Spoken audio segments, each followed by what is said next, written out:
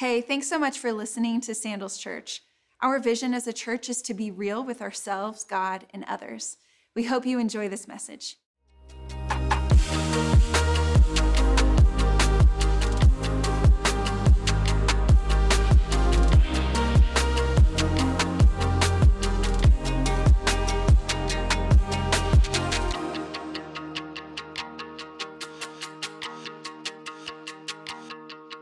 Welcome back to Sandals Church. Listen, generosity is the heartbeat of real faith. It's not only the response to life, but it's evidence that there's really life in our faith. But God sees generosity very differently than you and I do. You know, several years ago, I was speaking at a church, and afterward, a woman came up to me, and she had something in her hand, and she came up to Rebecca and I, and she said, I want to give this to you guys as a gift for your ministry. And she opened her hand, and it was this huge ring. And I immediately said, oh, no, I can't take that. And we have a team of people that support us financially and all this stuff. And she looked at me and she said, no, God told me to give this to you. That's when I realized she wasn't really asking me. Like, I was going home with this ring. And so, a month or so later, I still had it, and I don't know what to do with it. And I'm kind of thinking it's probably like fake anyway. And, I didn't want to know how much it was worth. But finally, I took it to an appraiser, that I knew. And, you're driving there. Last week, I told a story about someone who gave a wedding ring. And if you remember, it was $17,000. So I'm kind of driving, to pick this ring back up. And I'm thinking, well, man, it was kind of heavy, And, Rebecca could use a newer vehicle. And I'm like, no, it's plastic. And then you start bargaining and you're like, Jesus, I will tithe, okay? Like, I will tithe. And so I walk in. And this guy's got it on a tray, and it looks shinier than I remember. And so I walk in, he looks at me smiling. He's like, it's worth $60,000. And I was like, $60,000? He goes, no, it's worth $60,000. You owe me $14.99 for the appraisal. It was $75 for the appraisal. I'm like, I lost money. I get back into my car. I'm like, God, I ain't tithing, okay? Jesus, I'm not tithing on that. I don't even know how to tithe when you lose money on it. It's like a bad luck Brian meme, in real life. And so I'm driving home and I'm sulking. I'm like, come on, God, it's not funny. And so God starts talking to me. He's like, well, let me ask you, do you think that ring had value to that woman? And I remember her emotion. I'm like, man, yeah, it seemed like it had value to her. And God's like, maybe it wasn't so much about you receiving, but maybe it was more about her obeying and giving. And then God's like, you waited on earth, but I waited in heaven, and we got a different scale up here, right? And we're in this series, and we call it Giving Up, because I want you to remember that all giving is really giving to God. It's worship to God. But God sees generosity much differently than you and I do. God is a better appraiser of gifts than you and I are. See, our world says, that big generosity comes in big packages. But God says, man, even a small gift with faith can be an incredible gift, a generous gift. And sometimes the big gifts that we think are generous are actually the fake ones, and they're actually sin. We're going to look at a story today where everybody in the story is giving generously and giving big gifts at least. But for some, it's a test of their faith where they're trusting God. It's the beginning of the church in the New Testament. And their faith is being tested, and they're having to give with everything that they got to meet the needs of each other. But we see another couple that gives another large gift, but their gift is fake. And at the end of the story, they've lost their life. So you might want to pay attention today, because integrity in giving is a life or death thing to God. We're in the book of Acts, chapter 4. And it says, now the full number of those who believed were of one heart and soul. And no one said that any of the things that belonged to him was his own. If nothing belongs to me, whose is it? It's all God's. This was the mentality of the early church at the beginning. Nothing that belonged to them was their own, but they had everything in common. And with great power, the apostles were giving their testimony to the resurrection of the Lord Jesus. And great grace was upon them all. And listen to this, there was not a needy person among them. For as many who were owners of lands or houses were selling them to meet needs. Now, we know not everybody sold their home, because later we find people meeting in house churches. So this is voluntary. People are giving because they want to, but they're giving big ways. They brought the proceeds of what they sold, and listen to this, they would lay it at the apostles' feet. There's an image here I want you to see that shows up several times in this story, that they're giving to God. This is an act of worship when they lay it at the apostles' feet to do whatever they want to with it, and they distribute it to each person as they have need. You know, the idea behind generosity to begin with here is this, is that everything is from God to begin with. All is from God to begin with. All starts with God, and spoiler alert, it all ends with God too. You know, we used to do this several years ago when our kids were younger. We wanted them to learn to be generous, and the problem is they're broke, right? They ain't got no money. And so it kind of had to start with us. And so especially at Christmas time, we would make cookies and put together a little bag with a Bible verse or a note, and we would buy like these $5, $10 McDonald's gift cards, and we would go drive around downtown in our city looking for people experiencing homelessness so we could kind of love on them and give them like a blessing. And our kids would like jump out of the van, dude. They loved it. They'd jump out of the van, run. We were like, hey, don't be scary. You know, they would run up yelling about Jesus at, people. It's like, don't be scared, but they would love it, and they would run, and they'd give out these gift cards, and we would do it for a few hours, and eventually like we'd run out. And your kids are like, man, let's keep doing it, Dad. Like, let's go buy some more. And I'm like, no, man, we're done. And then I remember my son's like, well, Dad, why don't you be generous? You kids ever turn stuff around on you? Like, hey, Dad, why don't you be generous? And, little brother's always like, yeah, Dad, you be generous. Dad, when are you going to give? Yeah, Dad, you're stingy, The Bible says, give to the poor. Yeah, Dad, you're going to hell, So I pull the van over. I'm like, wait a minute. I gave first, right? Let's talk about this. I own the van that we're in right now. I pay for the gas that we're driving around in. I pay for the house that we live in, so we don't have to be, sleeping on the street. I started in fact, I buy the gift cards, and the whole idea was mine, right? I gave first so that you could have the experience of being generous. And see, man, that's what God says to us. God gives first so that we can experience generosity. The first thing I want you to know, the first principle is this, is that my giving and my receiving, it's all vertical. It's all from God. This has really changed my life, is seeing that all receiving is vertical, it's from God, and all giving is really worship back to God. Matthew 10 says this, freely you have received, freely give. It's all vertical from God.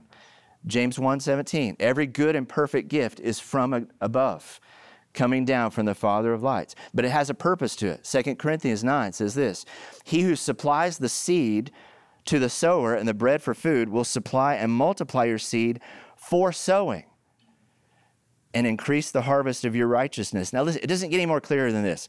You will be enriched in every way to be generous in every way, which through us will produce what? Thanksgiving back to God.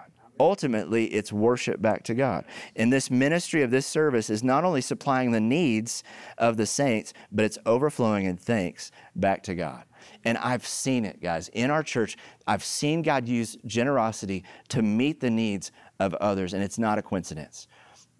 One family came to our church, and they had a vehicle that they no longer needed, a pretty nice SUV, but the trade-in's a joke, right? So they said, man, we'd rather this go to serve our church. We have missionaries that come home all the time that need vehicles to drive for a little bit, and there's always needs of people in ministry. So they brought this vehicle to the church, not knowing that 2 days before that, one of the guys that I disciple in my Bible study, a guy that does a ton of ministry at our church, young guy, his car had gotten totaled.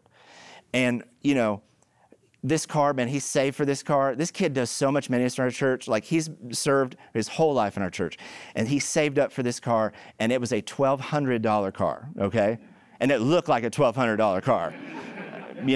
It got broken into one time, and somebody stole the skateboard out of his car, because I know what happened. They looked, and they saw the skateboard, and they saw the car.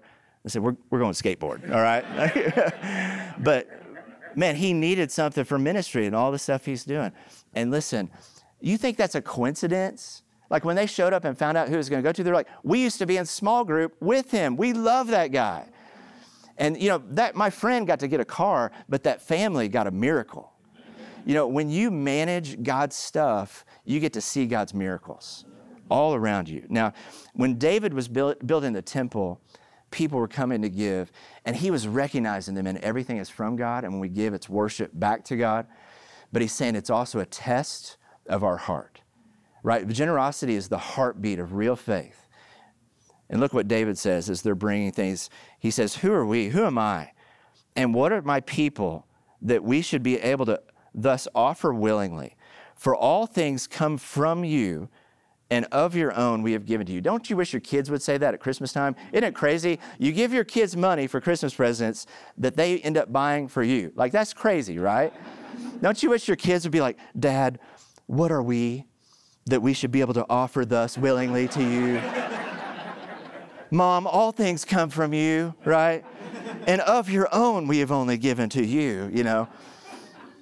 Our Lord, our God, all this abundance that we have provided for building you a house for your holy name comes from your hand. It's all your own. And now here's this. But I know, oh God, that you test the heart. God gives to us so that we can have the experience and the test of our generosity and our faith. And you test the heart, and you have pleasure in uprightness of heart. And so David says, in the uprightness of my heart. When the Bible talks about the heart, it's talking about being real. That's why I love the vision of our church to be real, because generosity has to do with what's going on in our heart. I have freely offered these things.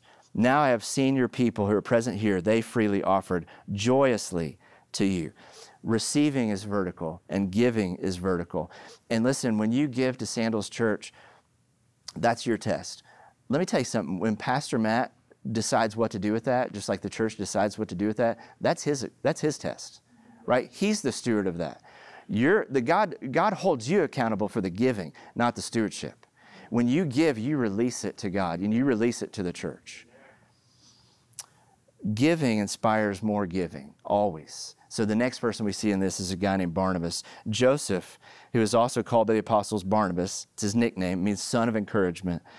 He's a Levite, a native of Cyprus. He sells a field too that belonged to him, and he brings the money and he lays it, he lays it at the apostles' feet. It's worship. People were giving these incredible gifts. Now, when people give like this, I understand the world doesn't understand this. They think that's weird. Are they being manipulated? Are they being brainwashed? You know, they don't get it. We have a good friend of ours in the church, generous givers. You know, when they started their business here locally, they decided, man, we're going to trust God and give big. And they were giving, you know, above their tithe. They were giving. In fact, it's kind of a vulnerable time in their business to be giving that big.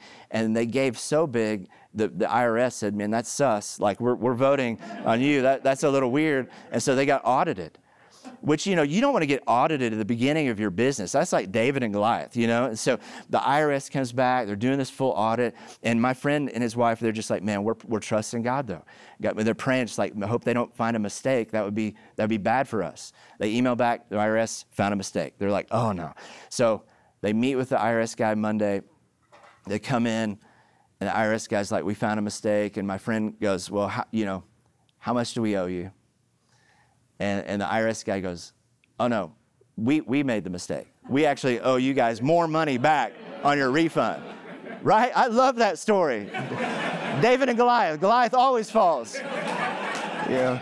But you can't outgive God. Listen, this is the next thing you need to know, that the person who is most blessed by my giving is me. Acts 20, Paul reminds us what Jesus said. Remember the words of the Lord Jesus. It is more blessed to give than to receive. We get the reward. We get the test, and our faith grows when we do it. Now, God is a better appraiser than you and me. And when he sees a big gift, he sees past it to the heart. When we flip to the next chapter, chapter 5, we see a couple that gives, but their heart is false about it. Their name's Ananias and Sapphira. But a man named Ananias with his wife Sapphira came, and they sold a piece of property too. And with his wife's knowledge, he kept back some of it for himself, some of the proceeds, and he brought only part of it, and there it is. He laid it at the apostles' feet. Everything he did on the outside looked the same. You with me? He lays it at the apostles' feet. But Peter says, Ananias, why has Satan filled your heart to lie? See, there's something different going on in his heart than what he's pretending on the outside. And somehow Peter knows. He goes, why have you lied to the Holy Spirit? See, the giving wasn't to Peter or the church. The giving was to God. Why did you keep back for yourself part of the proceeds of the land? And it's almost like he's like, why'd you do this? While it remained unsold, did it not remain your own? In other words, nobody's pressuring you to do this. It's like, bruh, what are you doing? That's what my kids would say. While it remained unsold, it was yours. And after it was sold, was it not at your disposal? Nobody's throwing out percentages. Nobody's got numbers. What are you doing? And he says, why have you contrived this deed in your heart to lie? You have not lied to man because he's not giving to man. It says you've lied to God. And when Ananias heard these words, he fell down and breathed his last. And great fear came upon the church. And people, other guys picked him up, took him out, buried him. 3 hours later in this story, his wife comes because God treats all of us individually. They ask her the same questions. Did you sell it for this much? She lies to them as well, and she ends up dead. They're not real, and now they're not alive. You with me? There's no mention of numbers in this story. One of the things I love is no percentages. It's all about the heart. It's all about the heart. And that might sound harsh, but listen, God has warned his people about giving with integrity. The last book in the Old Testament is a harsh warning about how we give. It's the book of Malachi. And this is what Malachi says to Israel. When you offer blind animals, remember that was their offering, that was their tithe. But when you offer your blind animals, isn't that evil? They're not worth as much. And when you offer those that are lame or sick, is that not evil? He says, present that to your governor. It's almost sarcastic. Will he accept or show you favor? That's like your Jelly of the Month club. Take that to your governor. See what he wants with that. No, you wouldn't do that. Oh, and listen to this. You need to hear this, some of you guys that don't understand giving in the church. God says, oh, that there was one among you who would shut the doors. Shut the doors to the temple. I will not accept that kind of offering. Listen, the church is not a philanthropy that is desperate for your money. God has no problem saying no to your giving if it's not done with the right heart. He says no. Sandals will say no.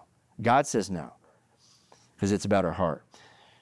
In fact, when I look through the whole Bible, I want to give you kind of a survey really quick because most of us, you don't know your Bible. You don't know what God's Word says about generosity.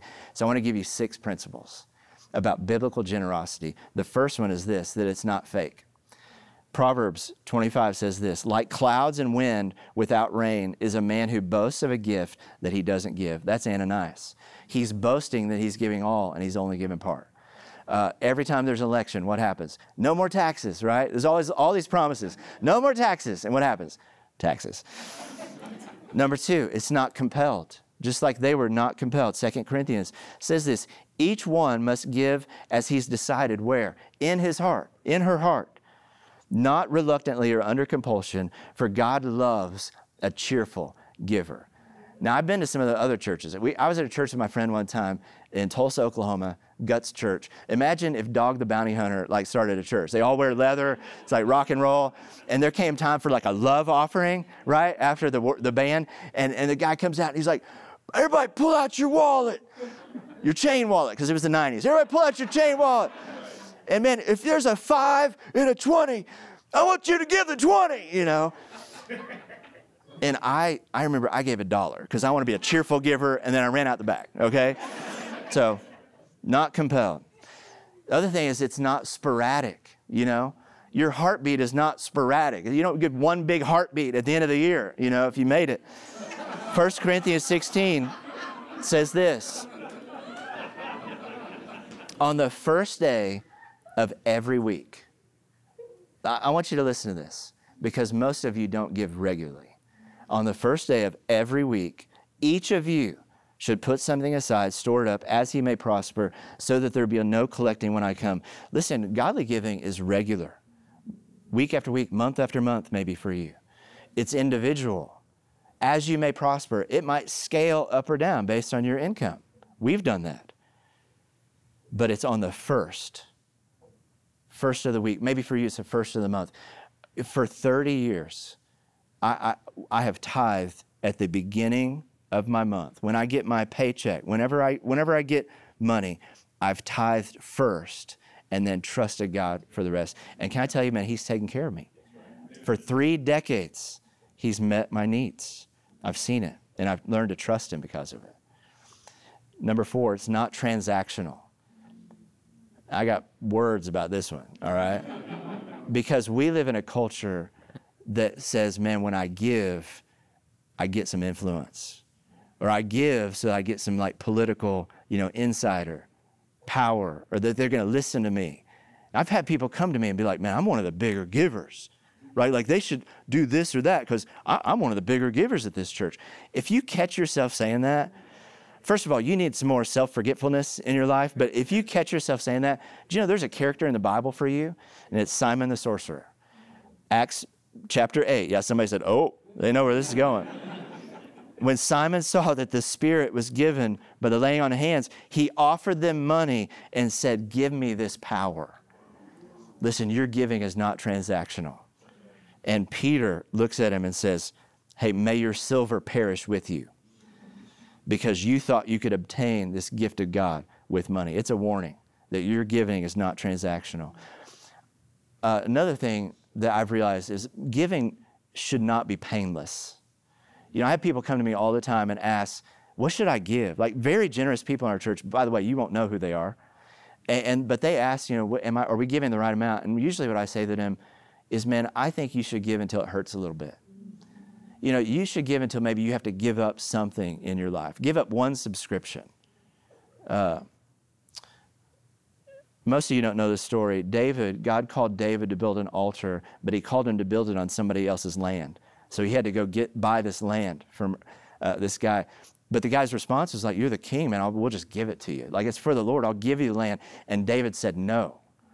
And this is what he said. But the king said to Araunah, no, but I will buy it from you for a price, because I will not offer a burnt offering to the Lord my God that cost me nothing.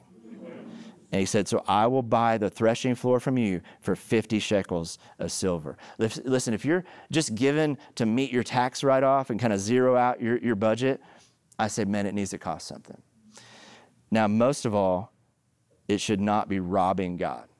If God is given to us and we're keeping, God calls that robbing God. Back to Malachi. Will man rob God, it asks. Yet God says, you are robbing me. And we say, well, how have we robbed you? In tithes and contributions. That's the regular giving. That's what he's talking about. That's the context of this. The tithes and contributions. And he says, you're cursed with a curse because you're robbing me. The whole nation of you. God gives to us, but it has a purpose to it. That we don't need a short circuit. It's not ours to keep. When I drop my kids off, you guys probably drop your kids off for Sandals kids, and we all have the same fear, right? Is that your kids, you're like, please don't punch anybody, Please, the words that we say at home, don't say the words you heard Dad say, maybe some of you in the car, way here, don't say those words, You're just a little nervous, get them out there. Our kids are awesome, though. But one of my sons, every once in a while they're a bing bong and they do something, and my son, he's like, if you go into the 2-year-olds, he's the king of bubbles, man. He's blowing bubbles. They love him. When he was serving with kids his age, they had these little plastic Slinkies they'd give away as rewards to kids. And so he was like the Oprah of Slinkies, man, giving out Slinkies to his friends, all the kids, every week. And I started noticing those Slinkies around our house, but we would bring like our cousins Slinkies, Oprah, the Slinky fairy, But I started noticing a lot of Slinkies around the home, and somewhere in there, the give to keep ratio got a little off. One week, one of the poor workers back there, she found him with 13 Slinkies in his pockets, and he kind of got a little lost in it. Like his heart was right, but he went from like Oprah of Slinkies to Slinky Robin Hood, where he's like, stealing from the rich, giving to the poor. And so he got in trouble, and it was a little embarrassing, and we sat him down. He's like, but Dad, I'm not stealing from people. Right? It's just the church. I'm like, bud, it's people who give, like you just tithed last week. Like that's your tithe. Our tithe goes to buy. You're stealing from God. Like, yeah, you're not stealing from people. You're stealing from God, right? And I thought, man, God gives to us. And then when I keep 90%, I'm like, I'm the one stuffing my pockets. Like when God gives to us, there's a purpose behind it to be a blessing. Like maybe I'm the one. Maybe, and here's a question I want you to ask, number 3. What if we stopped asking God what I should give and we started asking God, what's right for me to keep? If God has given all to us, maybe we should start asking, what's the appropriate amount I need to live on? Listen, God's done amazing stuff when people start to do that. And God not only challenges us, not just to hoard what he gives us, but he actually challenges us to test him in our giving. The very next verse in Malachi says this, bring the full tithe. Okay, bring the full tithe to the storehouse that there may be food in my house. Therefore, put me to the test. This is the only time in the Bible God says, test me. You can test me on this and see if I won't open the windows of heaven and pour down for you a blessing until there's no more need. Listen, one pastor put it like this, that most of us live, and save and then give. In other words, we kind of live, buy all our stuff, spend all our money, then we try to save a little bit, and then we're like, oh man, is there anything left to give? And that's why it's so hard for us to give, when really the Bible calls us to do the opposite. Like giving first, the first of the week, first of the month, what that really calls us to do is trust God and test God, because it says, man, I give, then I save, and then I live, but I learn that God will be there. Month after month, year after year, God says, I will pour out and I will meet your need. God invites me to test him through giving, regular giving, faithful giving. Proverbs 11, this is all through the Bible. One gives freely and grows richer. Another withholds what he should give and suffers want. Whoever brings blessing will be enriched. These are promises. And whoever waters will himself be watered. Have you ever put God to the test like that? I want you to imagine coming to church one weekend, and instead of an invitation for you to come give to the church, there was an invitation for you to come receive as you had need. Did you know that happened at Sandals Church? Even before we had a campus, Pastor Matt said, you know what? I want us to test God as a church in the area of giving by giving back to people who have needs. And so they did this on the weekend. And Bogenwright, Crowley, like some of our pastors that were there told me the story that they're like, this feels crazy, okay? This is risky. This is at a time when we're trying to save to get a campus, right? But God's gonna bless it, and they trusted our pastor. And so they're standing there, Sandals went and took out like thousands of dollars in cash, which I'm sure all the CPAs in the room are sweating right now. And so, Dan Crowley's standing up there. They're standing up there with an envelope full of cash, not knowing what's going to happen. Like, is this going to run out like in the first service?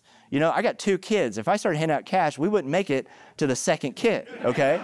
So they're like, I don't know how this is going to, this might be embarrassing, but we're going to trust God, right? God promised I'll pour out blessings. So someone comes up, they start, can I have $100 for my electric bill? Here you go.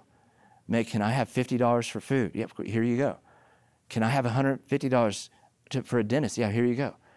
And then something happened. Crowley said, man, like the 4th, 5th guy came up and he said, I'm so inspired by what you're doing. I don't need anything. I want to give toward it, and hands him cash. And so Crowley's like, man, I had to make a second pile. So I had 2 piles going. And so somebody comes up, can I have $100 for this? Man, here you go.